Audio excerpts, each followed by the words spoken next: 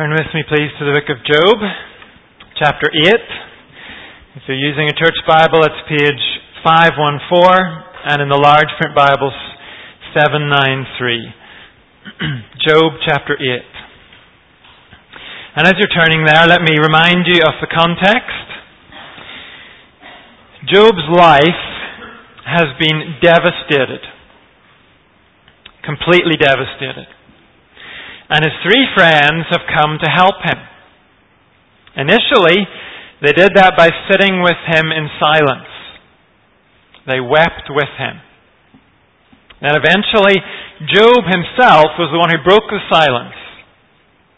And he poured out a torrent of despair.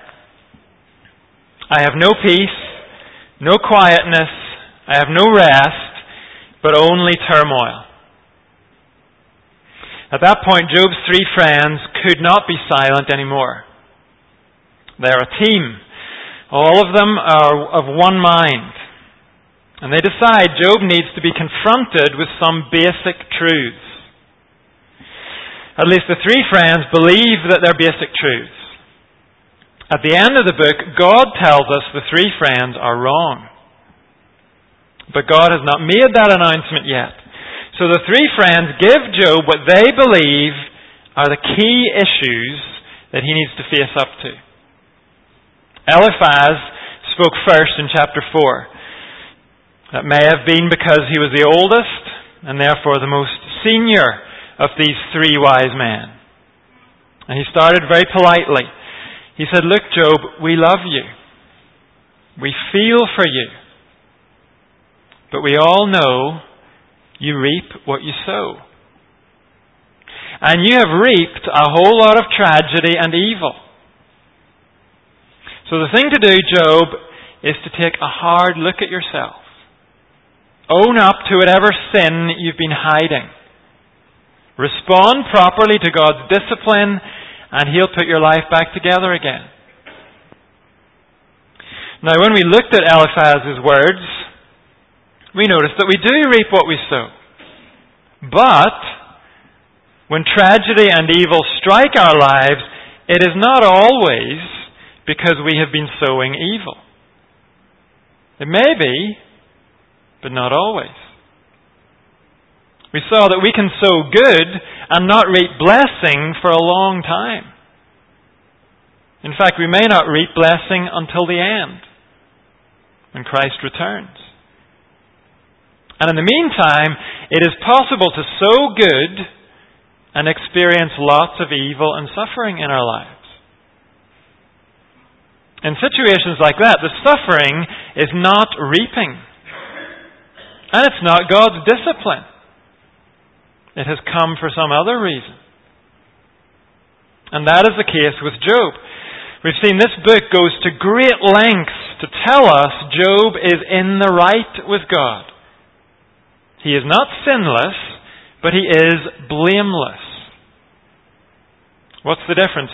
How can you sin and be blameless? The answer is, you take your sins to God. You seek His mercy. And that's what Job did. Chapter 1 told us, Job made use of the means of atonement God had provided. At Job's time in history, that meant bringing animal sacrifices. That was the way God provided for people to acknowledge their sin and plead for His mercy.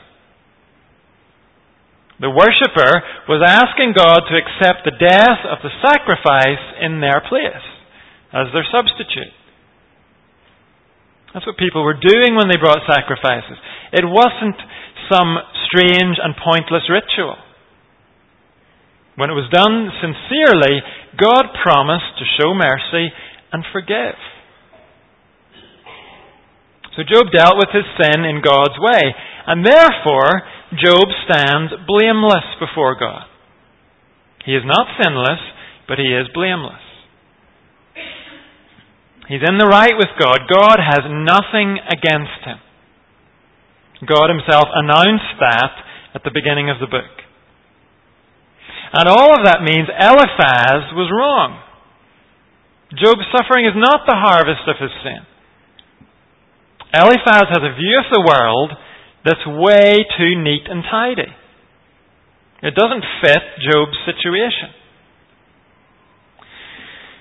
Well, how did Job respond to Eliphaz? In chapter 6, he spoke to all three of the friends, and he demanded that they produce evidence, if they had any. Just don't dump your theory on me, he said. If you're so sure there's sin in my life, point it out to me then. Otherwise, Job said, be quiet and show me some genuine sympathy. Take the time to listen properly to me.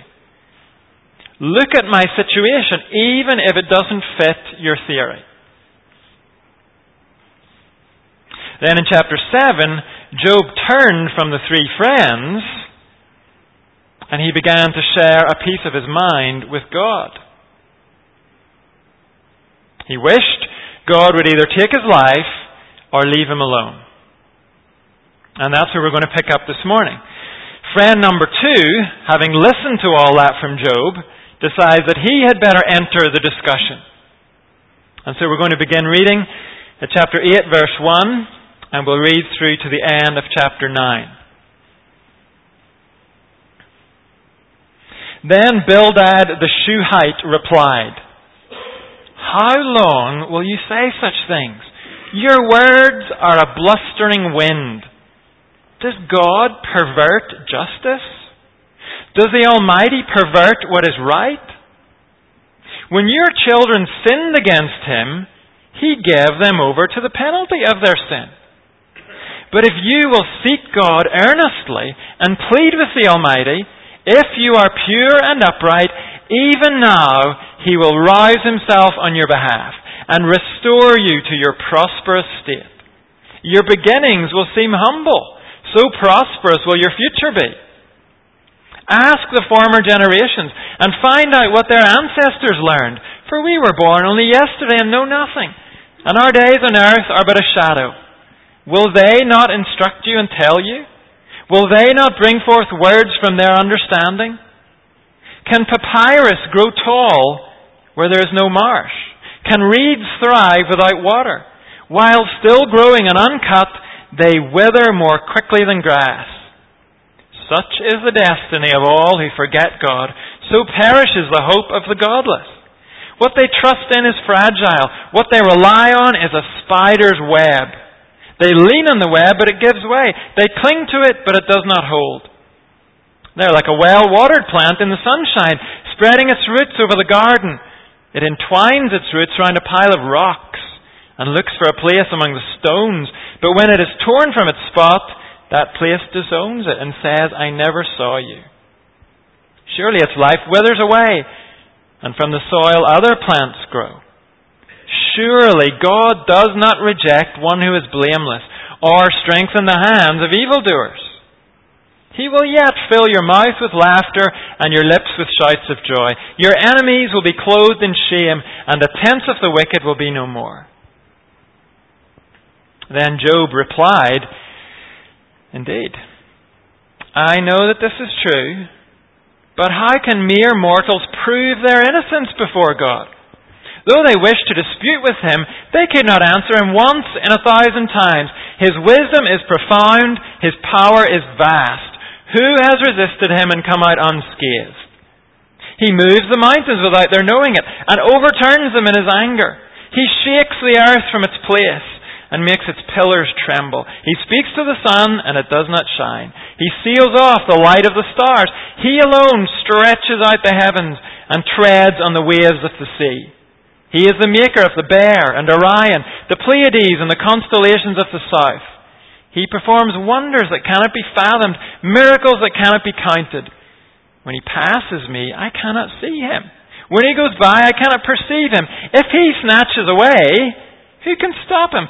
Who can say to Him, what are you doing? God does not restrain His anger. Even the cohorts of Rahab cowered at His feet. How then can I dispute with Him? How can I find words to argue with Him? Though I were innocent, I could not answer Him. I could only plead with my judge for mercy. Even if I summoned Him and He responded, I do not believe he would give me a hearing. He would crush me with a storm and multiply my wounds for no reason. He would not let me catch my breath, but would overwhelm me with misery. If it is a matter of strength, he is mighty. And if it is a matter of justice, who can challenge him? Even if I were innocent, my mouth would condemn me. If I were blameless, it would pronounce me guilty. Although I am blameless. I have no concern for myself. I despise my own life. It is all the same. That is why I say he destroys both the blameless and the wicked. When a scourge brings sudden death, he mocks the despair of the innocent. When a land falls into the hands of the wicked, he blindfolds its judges. If it is not he, then who is it? My days are swifter than a runner. They fly away without a glimpse of joy. They skim past like boats of papyrus, like eagles swooping down on their prey. If I say, I will forget my complaint, I will change my expression and smile, I still dread all my sufferings. For I know you will not hold me innocent. Since I am already found guilty, why should I struggle in vain? Even if I wash myself with soap and my hands with cleansing powder, you would plunge me into a slimy pit, so that even my clothes would detest me. He is not a mere mortal like me that I might answer him, that we might confront each other in court. If only there were someone to mediate between us. Someone to bring us together. Someone to remove God's rod from me, so that his terror would frighten me no more. Then I would speak up without fear of him. But as it now stands with me, I cannot. This is God's word. And if we're looking for the problem this passage is dealing with, it's the problem of trying to weigh up God's character from a distance. At least that's Job's problem here. Bildad's problem is a little bit different. Bildad's problem is the problem shared by all three of the friends. Their theories just do not fit with reality. Bildad speaks first here, so we will listen to him first. In chapter 8, he says to Job,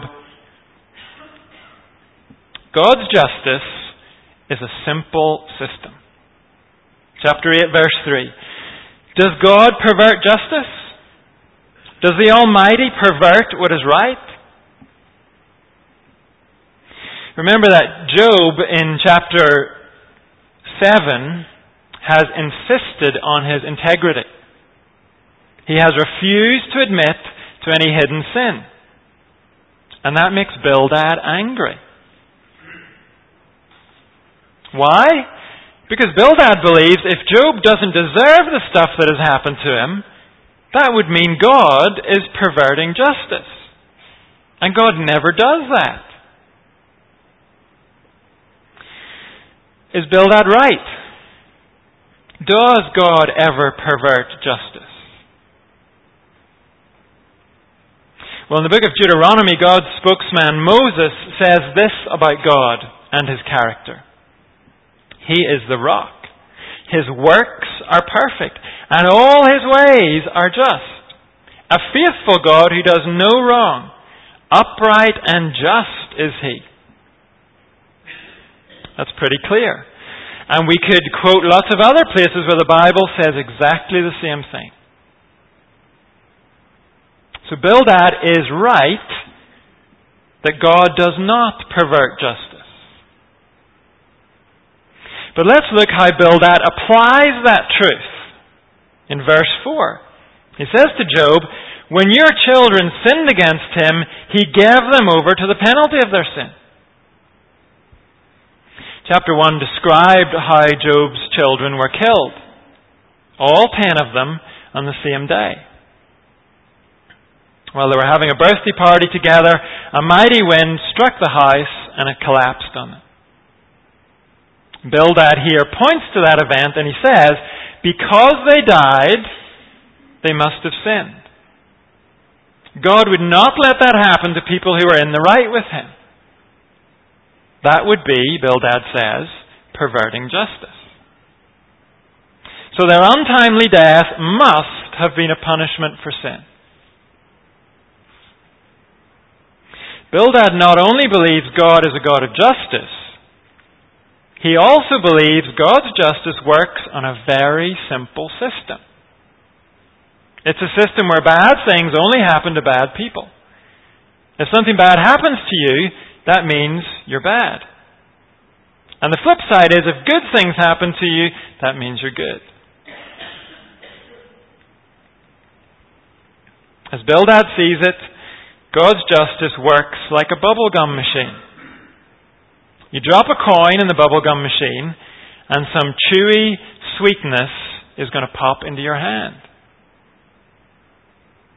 According to Bildad, that's what God's world is like. Put some goodness into the system, and some blessing will arrive in your life. Put some evil into the system, and you can be sure something rotten will arrive in your life. If it didn't work that way, Bildad says God would be perverting justice. And so, having passed judgment on Job's kids, now Bildad gives his advice to Job. He says, you're obviously not quite as sinful as your kids, Job, since you're still alive. That means you still have the opportunity to get your suffering fixed. Verse 5. If you will seek God earnestly and plead with the Almighty, if you are pure and upright, even now He will rise Himself on your behalf and restore you to your prosperous state. Your beginnings will seem humble, so prosperous will your future be. Turn yourself around, Job. Clean up your act and watch God's blessings fall like bubble gum from heaven. Do good and good things will happen to you. Your life will get awesome in no time. And in the rest of the chapter, Bildad says he's just passing on some good old-fashioned wisdom. In verse 8 he says, ask the former generations. They'll agree with me. What I'm telling you is time-tested wisdom. God's justice is always obvious. He will never allow truly blameless people to suffer. He'll never allow genuine evildoers to have success. Now this is very similar to what we heard earlier from Eliphaz. And as we noticed with Eliphaz, the friends are saying things that are close enough to the truth for them to sound convincing.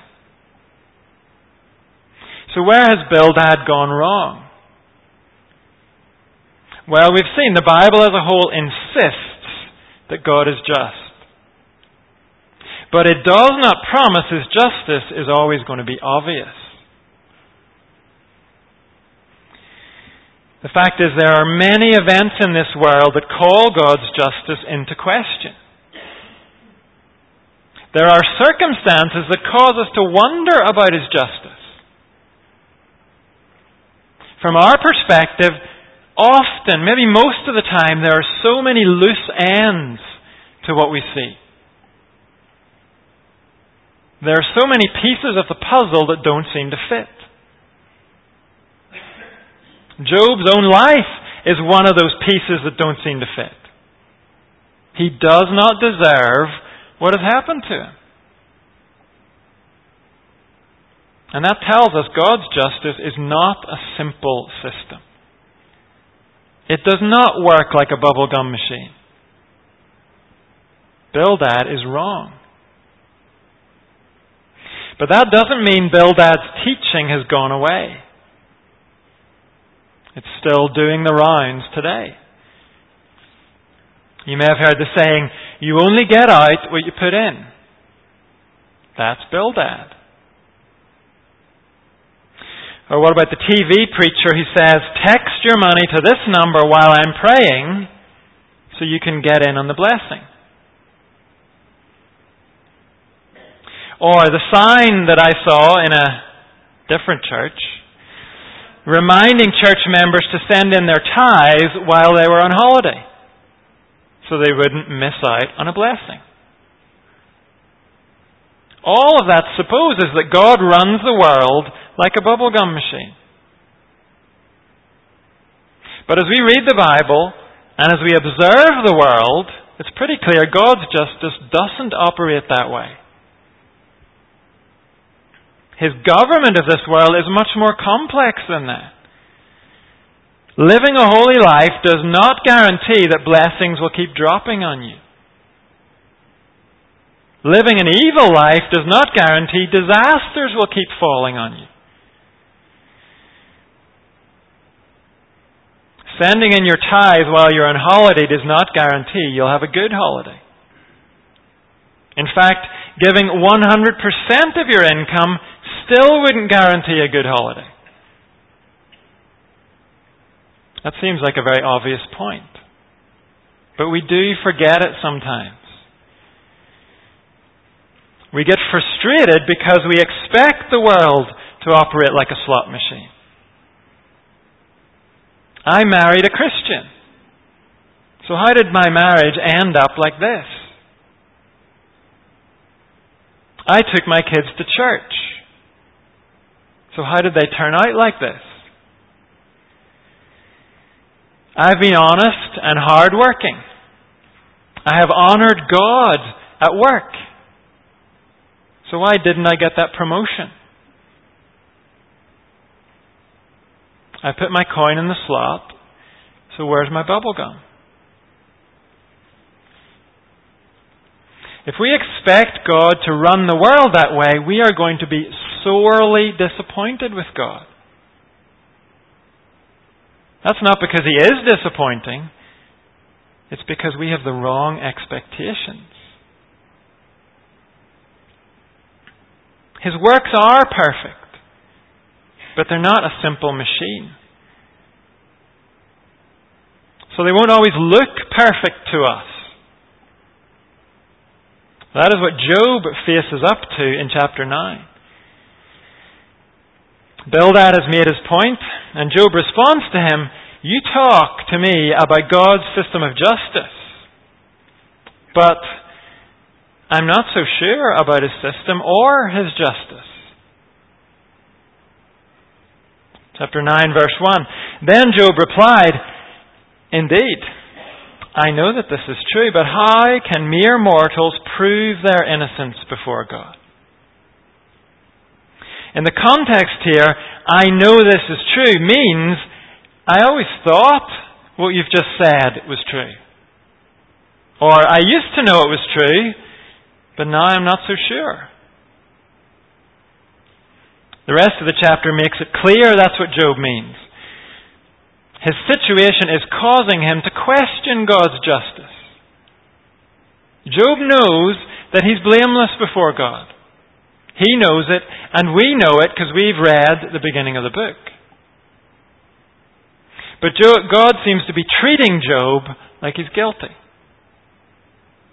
And from here down to verse 31, we have a description of God as He seems to Job, from Job's vantage point. Job can't see God face to face, but this is his impression of God. It's put together from what Job can see. And he says, God seems like an all-powerful troublemaker. Verse 4. His wisdom is profound. His power is vast. Who has resisted Him and come out unscathed? He moves mountains without their knowing it, and overturns them in His anger. He shakes the earth from its place, and makes its pillars tremble. He speaks to the sun, and it does not shine. He seals off the light of the stars. He alone stretches out the heavens, and treads on the waves of the sea. He is the maker of the Bear and Orion, the Pleiades, and the constellations of the south. He performs wonders that cannot be fathomed, miracles that cannot be counted. When He passes me, I cannot see Him. When He goes by, I cannot perceive Him. If He snatches away, who can stop Him? Who can say to Him, what are you doing? God does not restrain his anger. Even the cohorts of Rahab cowered at his feet. Job says, when I look at this world, I cannot ever doubt God's power. But I have some questions about how God uses his power. He seems to be a troublemaker. Verse 6, he kicks over the mountains. Verse 5. Verse 6, he rattles the earth around. Verse 7, he makes the sun go black. As far as I can see, God seems more interested in disorder than in order. And verse 11, he never shows himself. I can't get my sights on him. So verse 12, when he snatches stuff away from me, there's nothing I can do about it. In verse 13, Job mentions the cohorts of Rahab. Twice before in this book, we've heard him mention mythical sea monsters.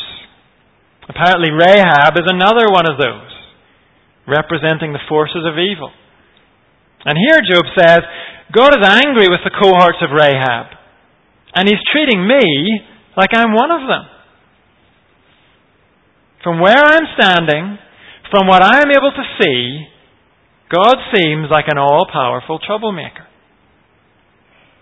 And what's more, Job says, he seems unapproachable and unfair. Verse 14, how then could I dispute with him? How could I find words to argue with him? Though I were innocent, I could not answer him. I could only plead with my judge for mercy. Even if I summoned him and he responded, I do not believe he would give me a hearing. He would crush me with a storm and multiply my wounds for no reason. He would not let me catch my breath, but would overwhelm me with misery. If it is a matter of strength, he is mighty. And if it is a matter of justice, who can challenge him? Even if I were innocent, my mouth would condemn me. If I were blameless, it would pronounce me guilty.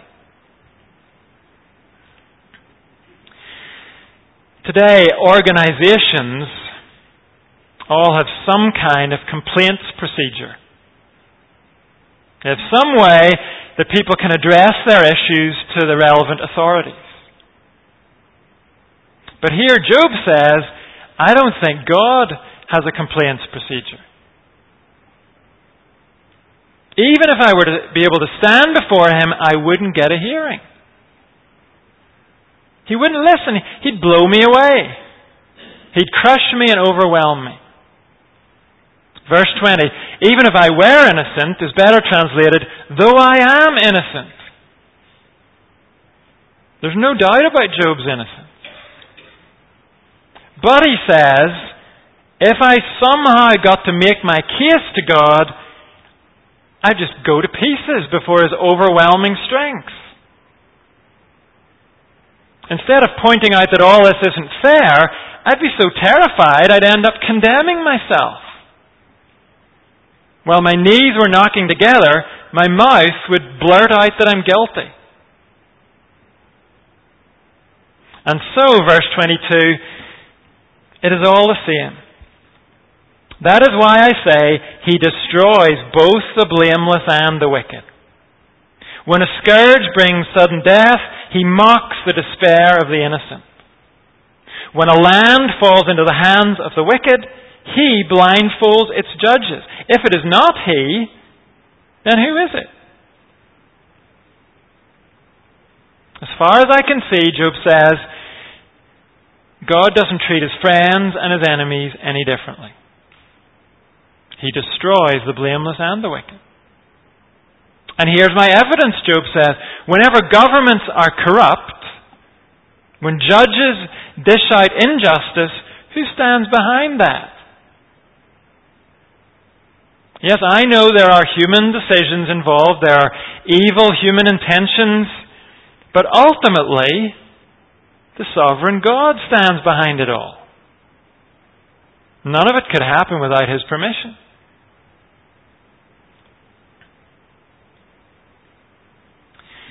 What does all this tell us? It tells us we cannot make accurate judgments about God's justice just by looking at the world around us.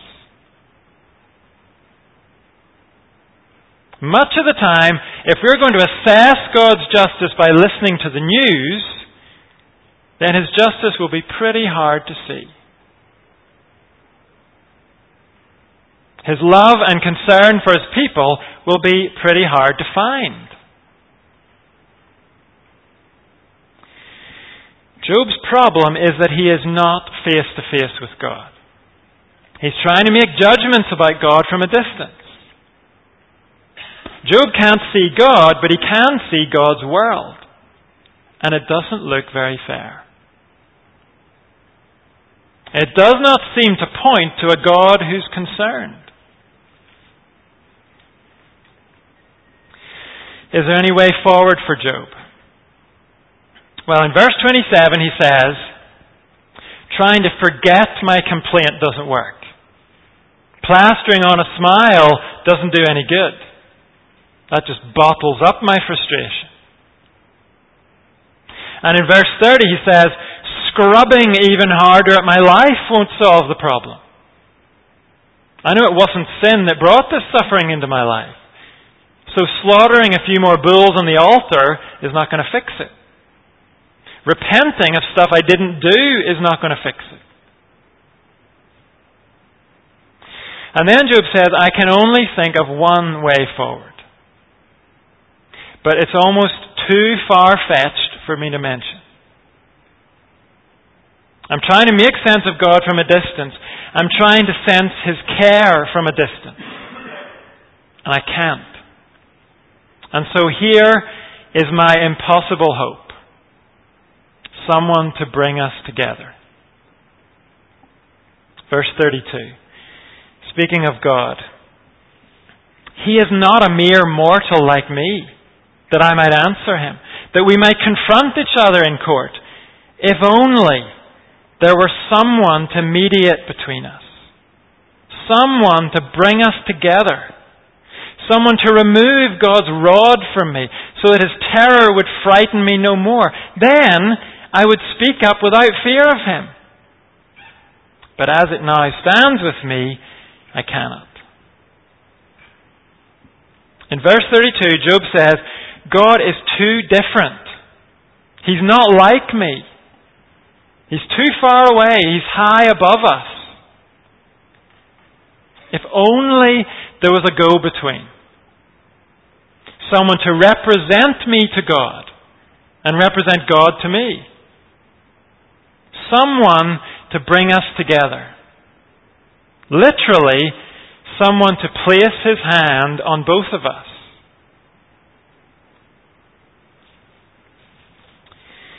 As Job searches for a solution, that is the picture he comes up with.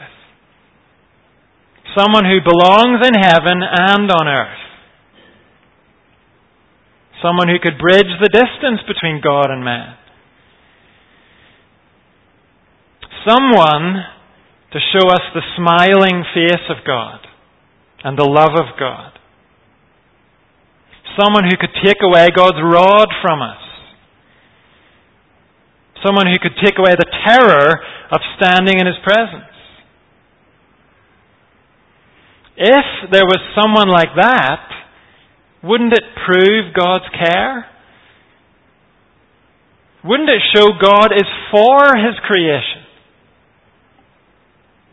Wouldn't it show He has a larger plan? Wouldn't it show that what looks like chaos to us is not chaos to Him? But, Job says, it's just a dream. How could that happen? And if we were to read on, which we're not going to do, into chapter 10, we would find that Job slides backwards from that. He pictures it, but he slides away into near total despair again.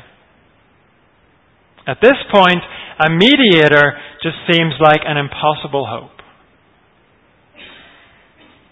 But what if it were true? What if it came true? As we read on in the Bible, we find it did come true.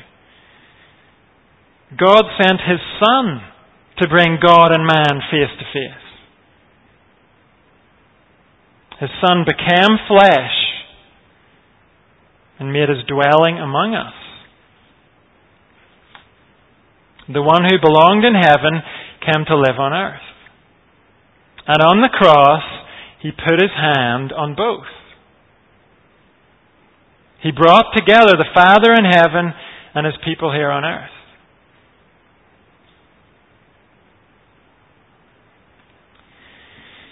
When it comes to knowing God,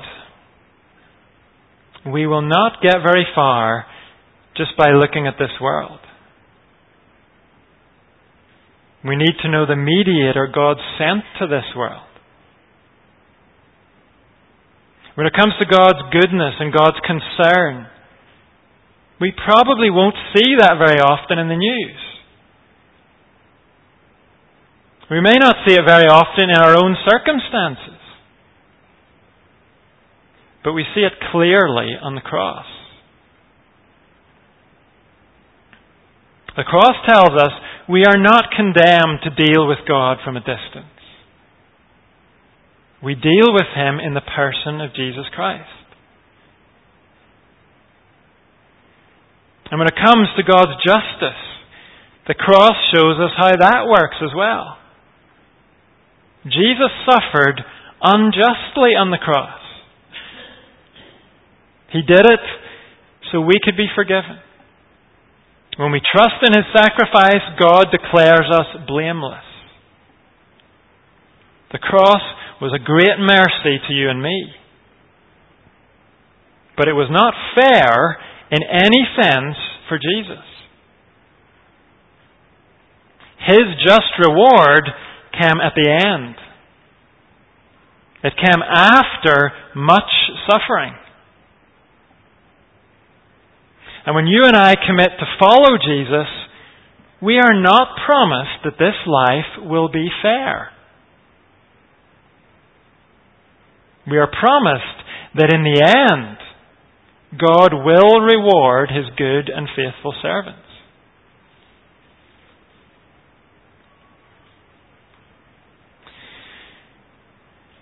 So when you and I wonder what God's doing, maybe we wonder that a lot. When we find ourselves surrounded by all kinds of messes and unfairness, let's not make those things the measure of God's goodness. Let's look to the cross. And there we will see His goodness up close.